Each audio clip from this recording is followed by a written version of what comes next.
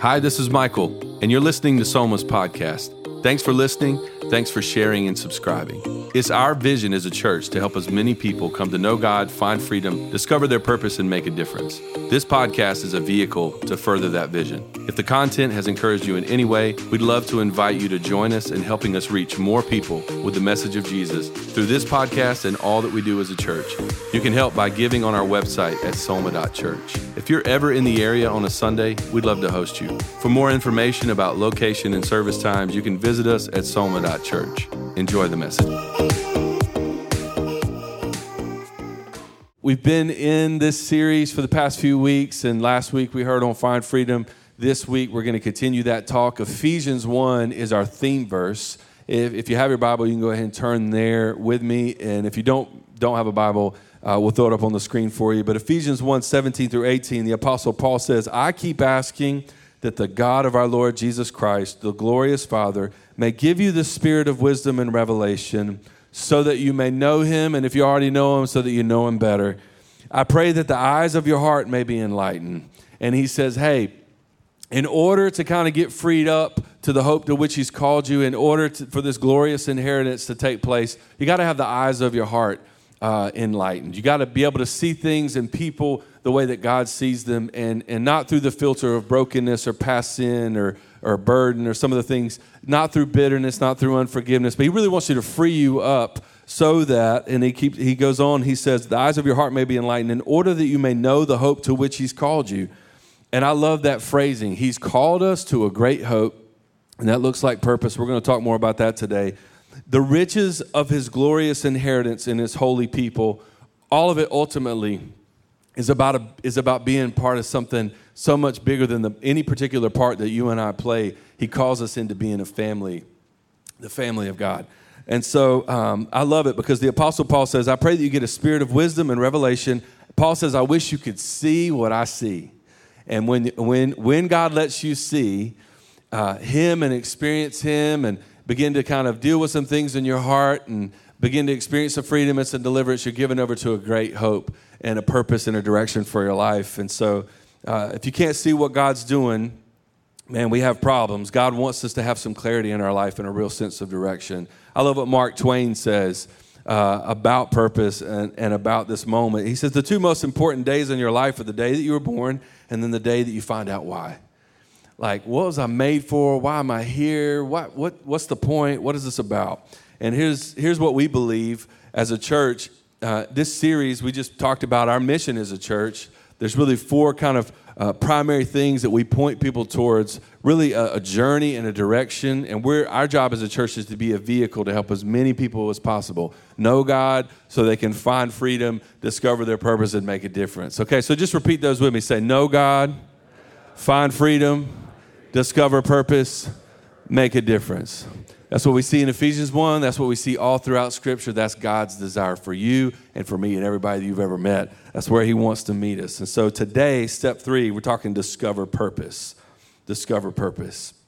And so there's several studies done some years ago between Barna and some seminaries, and it was around purpose inside of the church. They questioned people inside the local church and said, hey, do you feel like you know you're doing the thing that you're called to do? Do you feel like you're doing the thing with your life, what you were made for?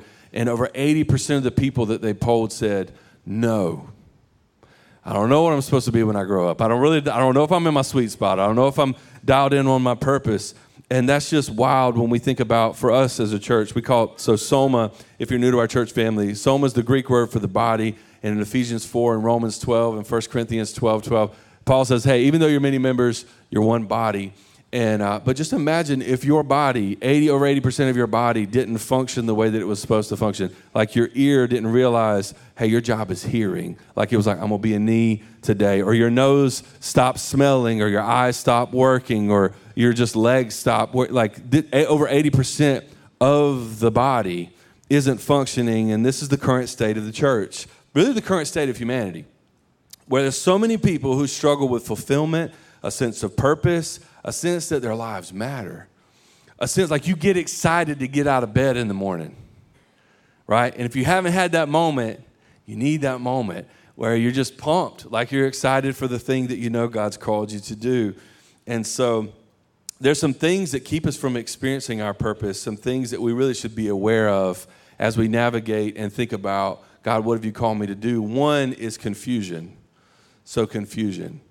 And so it's that moment where you're just not very aware. Y'all know anybody who's self-unaware? They just are unaware of themselves. Socially, maybe it's real awkward, or just like in their sweet. If you don't know anybody, it's probably you. But like somebody who's just like not operating in their sweet spot. We need the kindness of others, and we need truth and grace. We need somebody to walk up to us sometime and be like, "Hey, you're not good at that." Like you need that moment. And like I have that moment. If you're married, you have that moment, right? It's so, amen. And but you have somebody but you also need someone in kindness to come up to you and be like, "You're amazing at that." Like to affirm what needs to be affirmed and to help you really navigate, okay, what am I called to do? What am I purposed for? What am I good at? We all have gifts. We all have talents. We all have things that we inherited, things that we learned, things we grew in. And listen, if you're a follower of Jesus, you have spiritual gifts. So you need discernment. You need to really figure out the confusion around what am I called to do. You need to know, do I have the gift of prayer? Do I have the gift of worship or evangelism or knowledge or discernment? You need clarity. Another enemy of purpose is comparison. So if it's not confusion, it's comparison. And a lot of people, we can't see our purpose because we're focused on somebody else's. You get on Instagram and you want their life or their school or their car or their money or their job or their hair, you fill in the blank. But a lot of times what you're looking at isn't even like a real expression of who they are or their lived experience. And instead of living your life and stewarding what God put in your hand and focusing on your portion, you're just going, man, I wish I had what they had, And so you're spending your life right there. Stop comparing your behind the scenes to somebody else's highlight reels. Nobody posts a letter of denial. Nobody. This is my dream school. Did not get in. Nobody posts that, right? So no one shares about the jobs they didn't get. Nobody posts the pic of the giant bump in the middle of their forehead, or the unflattering angle with like 3 chins. You know what I mean? Like everything's like good angles, airbrush. That pic was for 3 years ago, right? And so we're always looking at like, the highly polished version of somebody else's reality. But comparison will rob you of purpose and joy, and it's such a distraction. Your purpose is waiting on you. So the whole idea is stop focusing on what, drooling over what somebody else has going on, and begin to steward what God's put in your hand. Begin to express gratitude and thanks for where God has you. And it's not just like a thing that we do on social media. This is a thing that we do, and you can do it in your job. You can do it in relationships. You can do it with your kids. You can do it with like all kinds of things. Do it in ministry. I can do it with ministry. Moment of vulnerability. We've had 141 people come to faith in Christ since the beginning of the year. Y'all can clap for that. Yes. Y'all can clap for anything else today. Woo! It's crazy. It's a miracle. And then I got friends who they're in a completely different season, larger churches, just different call, different portion. And they'll just be like, yeah, we had 3,000 people come to faith in Christ. That's Sunday. I'm like, good night. And so you're like, oh my, because I'm focused on their portion and not my own. Instead of stewarding, okay, God, what have you called me to do? What have you graced me for? What's my focus? Help me to not be distracted or compare what you have going on, the miracle that you have going on in my life. And really, the quickest way to kill something special in your life is to begin to compare it to what others have. So listen, you need to just begin to speak life over it.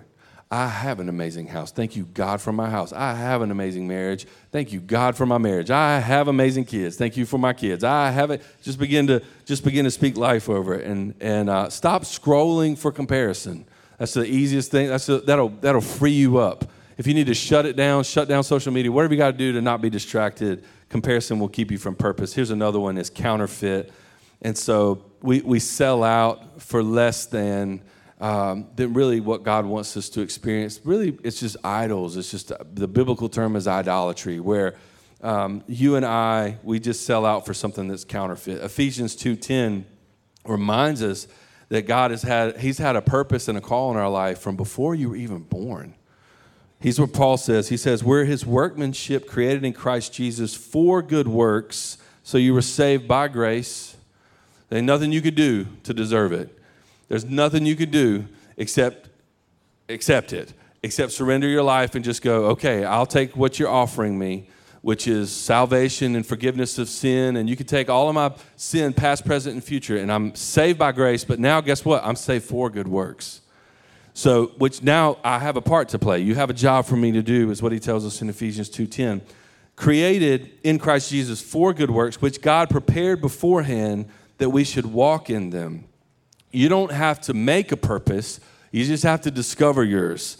And so purpose comes first. And some of us will spend a lifetime trying to find it in counterfeit idols. And so many of us, we sell out. And so we're concerned more about comfort or more about pleasures, or we're concerned about things or money and stuff and power and platform. And you fill in the blank with whatever your counterfeit is, but all of us, we've had that thing where it'll tug at you, and instead of being faithful to who God's called me to be, who he's called me to become, and the purpose that he has for my life, this feels good.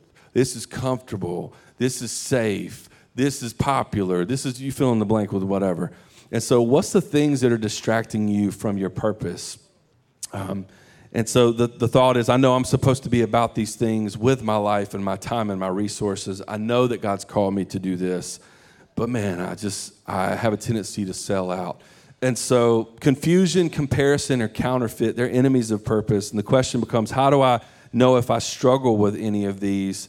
And the answer comes in the way that God's designed you. God's design in me reveals God's destiny for me. And so he literally created you on purpose and for a purpose. You're one of one. I tell people all the time here, like, you're one of one.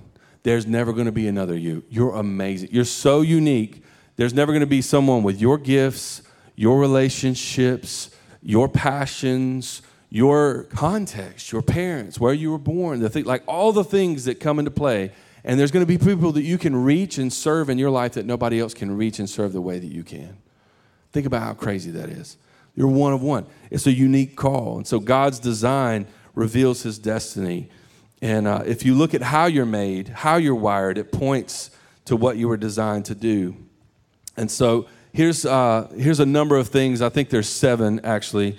7 things that are going to help us really, as you're thinking through, okay, what am I purpose for? What is the call in my life?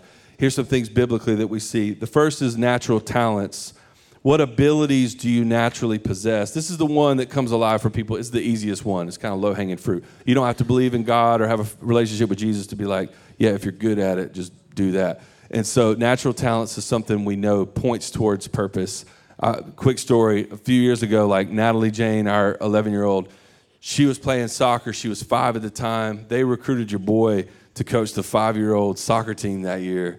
And I've been on the soccer field like once in my life. I was a football player, not really built like a soccer player. You know what I'm saying? So like I'm like, cool. Don't play the game. Don't know jack about soccer. Of course I'll coach. So I bought a John Wooden biography. This is a true story. Read it, and I was like thinking about like motivational quotes. And they're 5 years old. They don't care. They're not even aware of any of it. And I bought a whistle. And I'm like yelling at 5-year-olds. It was amazing. And so this is our experience. But we played this team. We were horrible. We were so bad. We played this team that year, and on this team there was this kid named Midas. Midas was a 5-year-old, and he was in real short, amazing hair. Amazing. I'm like, first of all, your name is Midas, and your hair is amazing. Anyway, I was already in love with this kid. And then he scored 5 goals on us in the first half. Like, his footwork was so dumb for a 5. Like, how do you have footwork like that? Your legs are not even that big. And then but he was doing stuff with the ball. I'm just like, what? And I was in awe. I was filming this brother. I'm not joking. Like I'm coaching. I'm just like, who is this kid? And his dad takes him out. His dad was coaching. Takes him out at the half as like a mercy rule. He's just like, that's enough. We're good. Call off the dogs. And so he scores 5 goals in a half against us. At the end of the game, I go over to theirs. I'm taking a picture with Midas. All my team's looking at me like, what? What are you doing? I'm like, because you never know. Like, Midas is he's going pro. But natural talent was so strong that I was like, this kid, can anybody see this? He's like LeBron of soccer. Like, look at this kid. So I'm taking a picture with him. But natural talent points towards purpose. Another one is spiritual gifts. Spiritual gifts. What are your primary motivational gifts? We just hit spiritual gifts earlier, but it's hard for us to figure out our spiritual gifts because some of you are like, I didn't even know I had spiritual gifts. But spiritual gifts is one of those things. One, you need to study like what Scripture says about spiritual gifts. I want to invite all of you, if you haven't been to Growth Track, we actually take 2 assessments. One talks about how you're wired. like chemistry, the makeup, how you engage other people. Am I introverted, extroverted, task-oriented, people-oriented? Like what's my fit in terms of those types of things, but also specifically spiritual gifts. What's God's call in my life when it comes to the gifts that I have? Because there's a lot of people who are sitting out here and you have spiritual gifts. You're just not even aware. Just things that you do and you're so good at them or you're passionate about them and you never even thought, oh, snap, that's a gift. But you need to try certain things on. Like, in order to determine what your spiritual gifts are, you have to just try stuff. People are like, how do I know? It's like, try it. How do I know if I'm bad at basketball? Play basketball, and then you will know whether or not, and the same thing's true for spiritual gifts. Try it out. Again, there's over 80% of the local church unaware of their calling, their purpose, their gifts, and that's just so sad. So is it leadership? Is it teaching? Is it hospitality? Is it mercy? Is it prayer? You'll never know until you try it. Just try it out. And so spiritual gifts is the second one. The third one is inward desires. What do I really want to do? What has God put inside of me that I really desire to do? And again, I'm not talking about sinfulness or brokenness or those types of wants. I'm talking about the type that David says in the Psalms when he says, God, you give me the desires. You give me not what I want. You give me the desire that I have. So what's the God-ordained desire? Maybe it could be a justice initiative. Certain things make you angry, or you have a burden for a particular thing, or a group of people, or a place to serve, and God has your heart in a particular place. And I just think about people who come. We don't have a suggestion box here as a church. People give suggestions anyway. I don't know if that happens at your place of work, but people are like, hey, we should do this better. This is stupid. And but a lot of times when people have a particular passion towards a thing or a burden towards a thing, that's my opportunity to be like, hey, I feel like you should. The people are like, you know what we need to start? We need to start this ministry. And I'm like, awesome. You do it. Right? So because I'm like, that's your burden. And we already have a vehicle for that, like start up whatever that ministry is by way of group. Start and if you have a passion and a burden, it'll point those inward desires. So number 4 is results and fruit. Where does my life produce the most? Your purpose has produce. Where you were meant to serve and where your purpose is, you will bear fruit. You just will. Even if you're unaware. Even if you're not aware, you'll still bear fruit in those areas. And so take inventory. Where do I have the most results? The 5th thing is affirmation and recognition. What do others affirm about me? This kind of goes along with that natural talent piece. And some of it, you might know that you're good at a thing because you can feel it, but it hits different when somebody says it. When somebody affirms verbally how good you are at a thing. And I'm not talking about your mom. Your mom thinks you're great at everything. I'm talking about random strangers affirm things. They walk up to you, take a picture with you after the soccer game because they're like, holy cow. People affirm things in you. Here's one thing I love in my background is when people who don't even like me affirm things. Like chemistry's not even there, not even it's not that we're mad at each other, we hate each other. It's just that we don't really necessarily click, and they're still like, yeah, I don't really like you that much. You're amazing at that, right? So it's that moment where you have an objective third party affirm and recognize something in you. And I want for us as a culture, as Soma, where we're helping one another into our purpose by affirming what needs to be affirmed. We walk across the room and tell someone, don't just think a thing. Don't just think, wow, they're amazing at that, and then never tell them. It's that moment that I have time and time again doing pastoral work at funerals where people say things at funerals that they wish they would have said when people were alive. It's like, just take the time to affirm what needs to be affirmed and watch what happens as you do it. Watch the life that you give to someone as you affirm them and recognize the gifts that they have. Here's the 6th one is passions and convictions. What are you compelled to pursue? And again, this kind of goes along with inward desires, but what passion will drive? Passion drives you towards a place of purpose. I think about Elon Musk, this crazy joker. I think about how he built the SpaceX program, privately funded exploration program, so much financial risk. Why? Because he's so passionate about it. He could just go buy an island and just live and just be like, whatever. But he decided, you know what? I'm going to do this. I'm going to explore space. We're going to Mars. It's worth the risk. And I think spiritually, it's so sad to me when someone kind of like in a secular format has that much passion about a thing. And that we as the church sometimes, we just lack a sense of passion for the things of God or the call that he has on our life. It's like you ought to wake up in the morning excited to be on mission for where God wants you to go. And so passions and convictions. Number 7 is circumstances and opportunity. What opportunity is in front of you right now? What right now is in front of you? God opens doors. He closes doors. He creates opportunity. There's an opportunity for you to live out your purpose right now. I know some people, and they'll say, man, if I just had this specific situation, if I just had this much money, if I just lived here, if I just had that degree, if my parents were these people, if you fill in the blank with whatever your excuses are for not stepping into the purpose that God has for you. But it's like, if I just had X, and meanwhile, God's like, I've given you an incredible opportunity to exercise your gifts and grow in the grace and the call that I have on your life. But in order to get here, you got to faithfully steward that. So like, what's in my hand? God, what have you given me? What opportunities do I have currently to live out the call and the purpose for my life? And then trust you that one day, like, it's going to look different because of me stewarding what you've put in front of me right now. And so those are the 7, I think, as we're thinking through, okay, what's my purpose and what's my call? And then I'm going to throw some scripture at you this morning. This is how people all throughout the scripture discover their purpose. This is what we see in the Bible. Number 1 is there's a call from birth.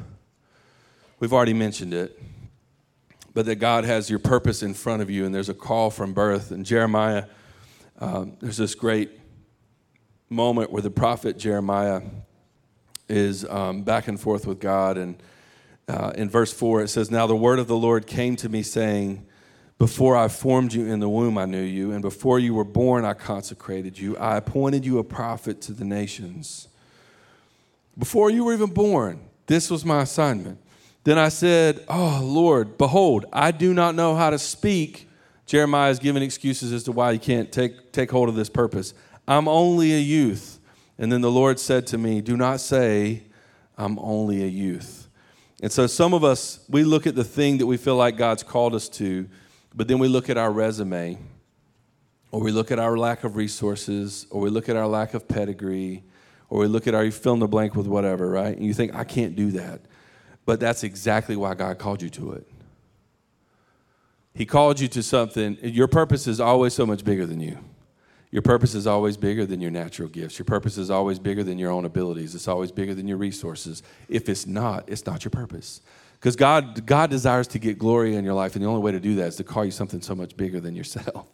And so what's the areas where it requires risk, it requires faith, it requires sacrifice, it requires you to trust him more? Jeremiah's like, man, I can't do it. I don't know how to speak. And God's like, exactly. That's why I got you, bro. I'm a youth. Exactly. And so some of us need to stop disqualifying ourselves from the thing that God's purposed you for. The Bible tells us he exalts the humble. So you're in a great headspace if you think, man, I'm not very good at it. I can't do it. And he's like, good. Now we're ready, right? You're good. Like biblically, you meet the qualifications for God doing great things through you. And because he already knows that. And it brings him more glory to use the humble and to exalt the humble and to accomplish his will. Look at this verse. It goes on in this passage. He says, "For to all to whom I send you, Jeremiah, you will go. And whatever I command you, you're going to say it. Do not be afraid of them, for I'm with you to deliver you." And he's saying that my power, that really makes the whole thing go in the first place, is going to be on display in your weakness and your dependency on me. And when you're in your sweet spot, everybody in this room has a unique calling, but when you're in your God-given purpose, there's going to come a time, hopefully more often than not, where you come to the end of your own strength and you have to trust him for his. I'm going to start this business. I'm an entrepreneur. I got a dream. It's a God dream in my heart. I know he's placed it there. I don't know how we're going to do it. He's like, good. Okay, cool. Now we're ready. I feel called to teach. I show up to teach. These kids are wilding out, crazy. I don't think I could do this. Good, now you're ready, right? So it's like whatever the thing is, if it feels bigger than you, that's a great place to be. And so first one, knowing that I've got a call on my life from birth. But the second one is there's this growing awareness. And I think about the story of Joseph in Scripture. If you're familiar with Joseph, one of 12 brothers, firstborn son of Rachel, and most beloved son of Jacob. He's given over to this coat of many colors, this colorful coat, loves to wear it, wears it everywhere, sleeps in it, showers in it. His brothers hate him a little bit. Tells them stories. Hey, I had this dream the other night. It's kind of crazy. You bow down to me. It was wild, right? They're eating cereal. They're like, we hate this guy. And then they tells them another dream. Hey, not only did you bow down, planets were bowing down, mom and dad were bowing down, everybody was bowing down to me. And again, they hate him a little bit. So they beat him up, throw him in a pit, sell him into slavery. It's crazy. But they sell him into slavery. And so he ends up at the house of this guy named Potiphar. And so he's serving in Potiphar's house. Everything he does is excellent. Everything Joseph does just feels excellent. And so he's always given incredible opportunities. And so much so that now he's in command of Potiphar's house. Potiphar's wife likes Joseph. He is a handsome young man. She comes on to him. He's like, I'm good. And she's like, no, we're doing this. He's like, no, I'm good. And so anyway, there's a whole backstory. You need to read it. And he ends up in prison. Potiphar's like, you're crazy. You're going to prison. Ends up in prison. Interprets the dream of two guys. One guy dies. One guy's restored to his role. The guy who's restored to his role forgets that he interpreted the dream.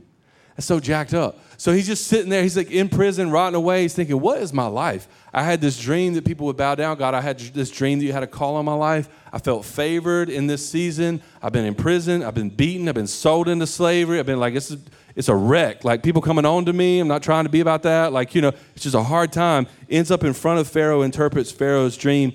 And then Pharaoh puts him in a position where he's basically over all of Egypt. And hindsight, here's what Joseph says to his brothers. As his brothers repent for what they did to him, here's what he says, Genesis 50:20. You intended to harm me. God intended it for good to accomplish what is now being done, the saving of many lives. What a perspective.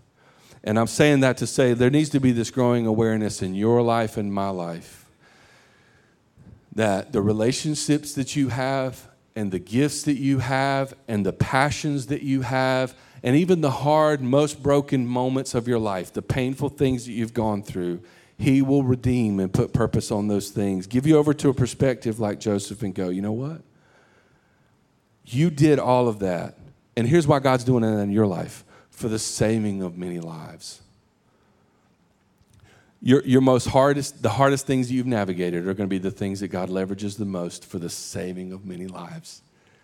Your family members, your friends, your coworkers, the people who are closest to you, your most broken spaces are the things that God desires to leverage, redeem, put purpose on those things. God wants to use what you've been through for the saving of many people's lives. And so he wants you to use your disappointment and your loss and your struggles and your broken relationships with your parents and your addiction and your alcoholism, the abortion that you had, your poverty, any area of sin, brokenness, things done to you, things you've done to yourself. He can redeem every bit of it, put purpose on it, and use it to encourage and equip others and draw others to himself. But your misery becomes your ministry, and you can't discover the purpose in your pain until you find freedom from your past. We talked about that last week. And it's not just a one-time freedom. Again, Paul tells us in Ephesians 1, if you know God, you can know him better. The eyes of your heart need to be enlightened, not once, all the time. You need freedom and deliverance all the time. Hey, what's the things, God, that you really want to use in my life in this season, but I just haven't handed you yet? And again, you need a growing awareness of what those things are. And then here's the third thing, is walking through open doors. Because again, you have opportunities in this season, some of which you kind of turn your nose up at, or you haven't paid attention to, or you don't care, or whatever. But walking through open doors. God says he opens doors that no man can shut, and he says that he shuts doors that no man can open. That's what he says in Scripture. So when you see an opportunity and you wonder what's on the other side of that, you never know until you step into it. That's how you figure it out. Just again, you read the word and you go, God, what's your direction for my life? What have you already said? I don't have to ask you questions about certain things. You've already said them. And then by your Spirit, What are you leading me to do? What's the opportunity of the open doors in this season? In the Bible, I think about Esther. So Queen Esther, she's adopted, comes from this broken family. She's a Jew in Babylonian culture. And the king at the time, he's upset with the queen. And basically, at that time, you could just fire the queen. So he fires the queen, has a beauty pageant. He's like, I like that one. Esther's chosen. That's literally, read your Bible. And that's how he picks his new wife. She's Jewish, not Babylonian, and she serves God. And God made a way for the salvation of his people through this open door moment. That she totally could have just been like, I'm good. That's crazy. Like, she felt God's call in her life. She felt compelled to do this thing. She had family affirm it. And so he didn't have to use Esther. God didn't have to use Esther. He chose to use Esther. He doesn't have to use you. He chose to use you. He wants to use you.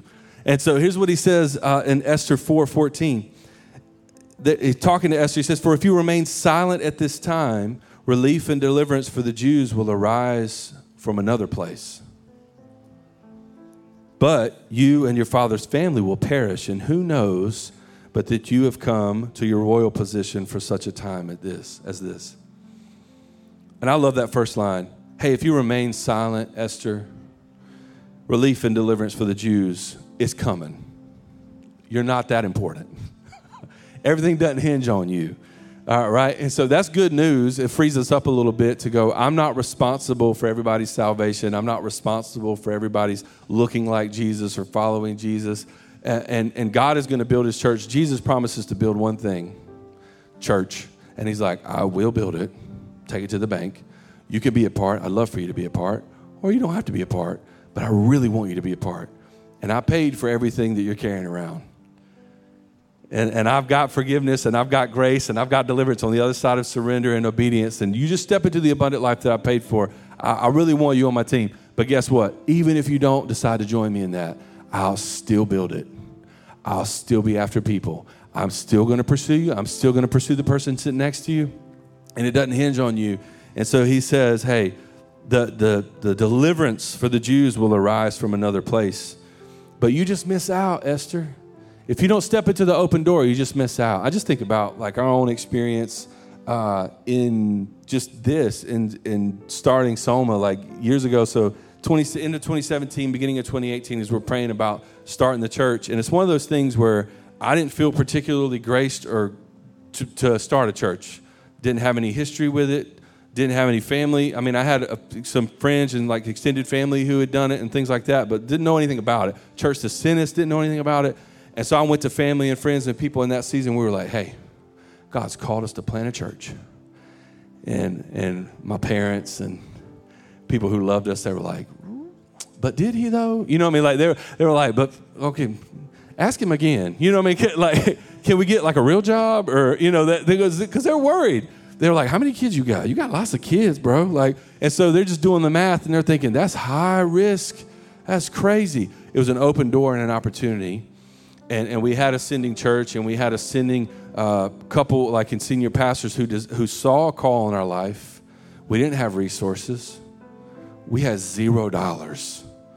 We might have had negative dollars. You know what I mean? Like we didn't have resources, but man, we had a call, and we had an open door, and we had an opportunity, and it was just deciding, do we want to do it? Do we want to miss out? Because here's what I firmly believe: if we hadn't answered the call, somebody would have. And listen, God desires to do incredible things through your life. He wants to use you in profound ways. He will give you over to a dream. He will give you over to a vision. He'll give you over to a passion. He'll give you over to a fixed perspective on Christ and what that should look like in your life. And you don't have to change your job. Some of y'all are thinking, dang, I spent 30 years doing the wrong thing. You don't have to change your job. You don't have to move. You just have to put purpose on whatever it is that you're going through, whatever you're at. Just take the things that you're naturally amazing at and just usher that into the space and the place of work that you're in.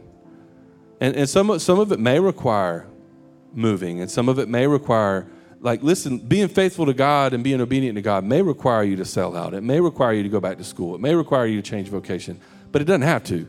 Like, I'm just telling you, purpose is just on you, and He's called you. And are you gonna see the open door opportunities that you have in this season and go, that's an amazing opportunity? Because some people might look at your opportunity and go, that's not that great of an opportunity. But that opportunity is going to give way to a greater opportunity if you take what looks like on paper a not great opportunity and steward it well. If it's a God assignment, if you steward it well, it'll be given over to a greater purpose. I promise you. That's the way he works. And so 3 is walking through open doors. 4 is a God encounter. A God encounter.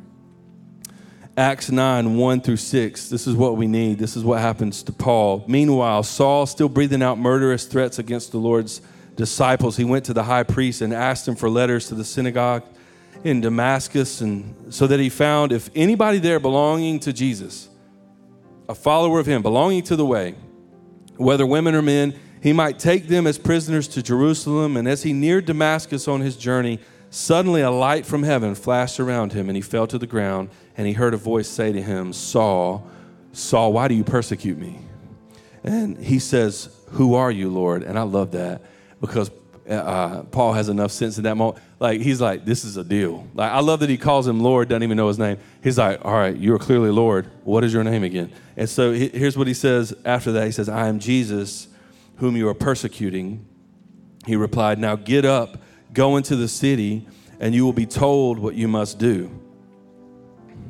And some of us in this space today, we've had a God encounter. Maybe it was a God encounter that you had 20 years ago. Maybe it was a God encounter that you had 3 years ago. Maybe it was a God encounter you had last week. You got to have a moment before you really step into the assignment and the purpose that he has had for your life from before you were born. You got to have a moment where you encounter him and you realize who you are in relationship to who he is. Paul steps into assignment where he gives his life over to the sake of the gospel, plants more churches than anybody, writes 2/3 of the New Testament, but God meets him in a space, again, a murderer, and one who's there at the execution of Christians, one who persecuted the way of Jesus, and God in his sovereignty decided, that's the guy I want. Because some of us have disqualified ourselves from being used by God in great ways because we think we're too broken or too far gone, or God could never use my mess, my addiction, my struggle, my sin, whatever. There's never been a greater lie come out of hell than that right there. Read your Bible. Everybody that God chooses, everybody that God calls, everybody God purposes has incredible baggage. And so, just let him leverage that, redeem it, put purpose on it. And again, you can be given over to a great purpose. But you got to realize, you got to have a moment where you encounter him. You got to have a moment where you see, just like Paul does, risen Jesus. And Paul comes alive in this moment where he experiences risen Christ. The moment of your salvation is the moment you realize what Jesus did in your place 2,000 years ago. Again, nothing necessary for your own salvation other than accepting the free gift of grace that God offers, and you seeing yourself, you finally seeing yourself in need of a Savior, in need of a Lord, in need of God outside of you, doing things inside of you that only he can get credit for. And Paul has this incredible God encounter. You cannot discover purpose, not to which you've been called. I'm not saying you can't enjoy things. I'm not saying you can't have hobbies or be good at things. God's common grace is on your life. I'm just saying there is a God calling and assignment on your life that you're never going to fully realize until you know him, so that you can experience freedom, so that you can be given over to purpose, so that ultimately you and I can be a part of something so much bigger than the part that we play and make a difference together. Let me pray for us. Father, thank you so much for today. Thank you for every family in this room. God, thank you for those children who are being dedicated today at all of our services. God, I pray for the families.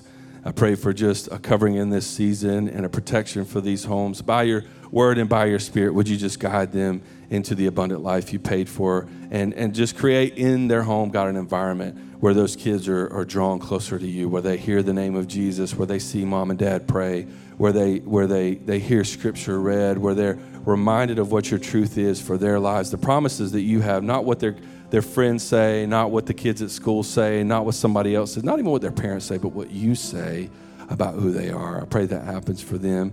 For every person who's in this room, God, I pray by your Spirit, you just lift their head, help them to see and experience the risen Christ, just like Paul did. God, we need an encounter with you.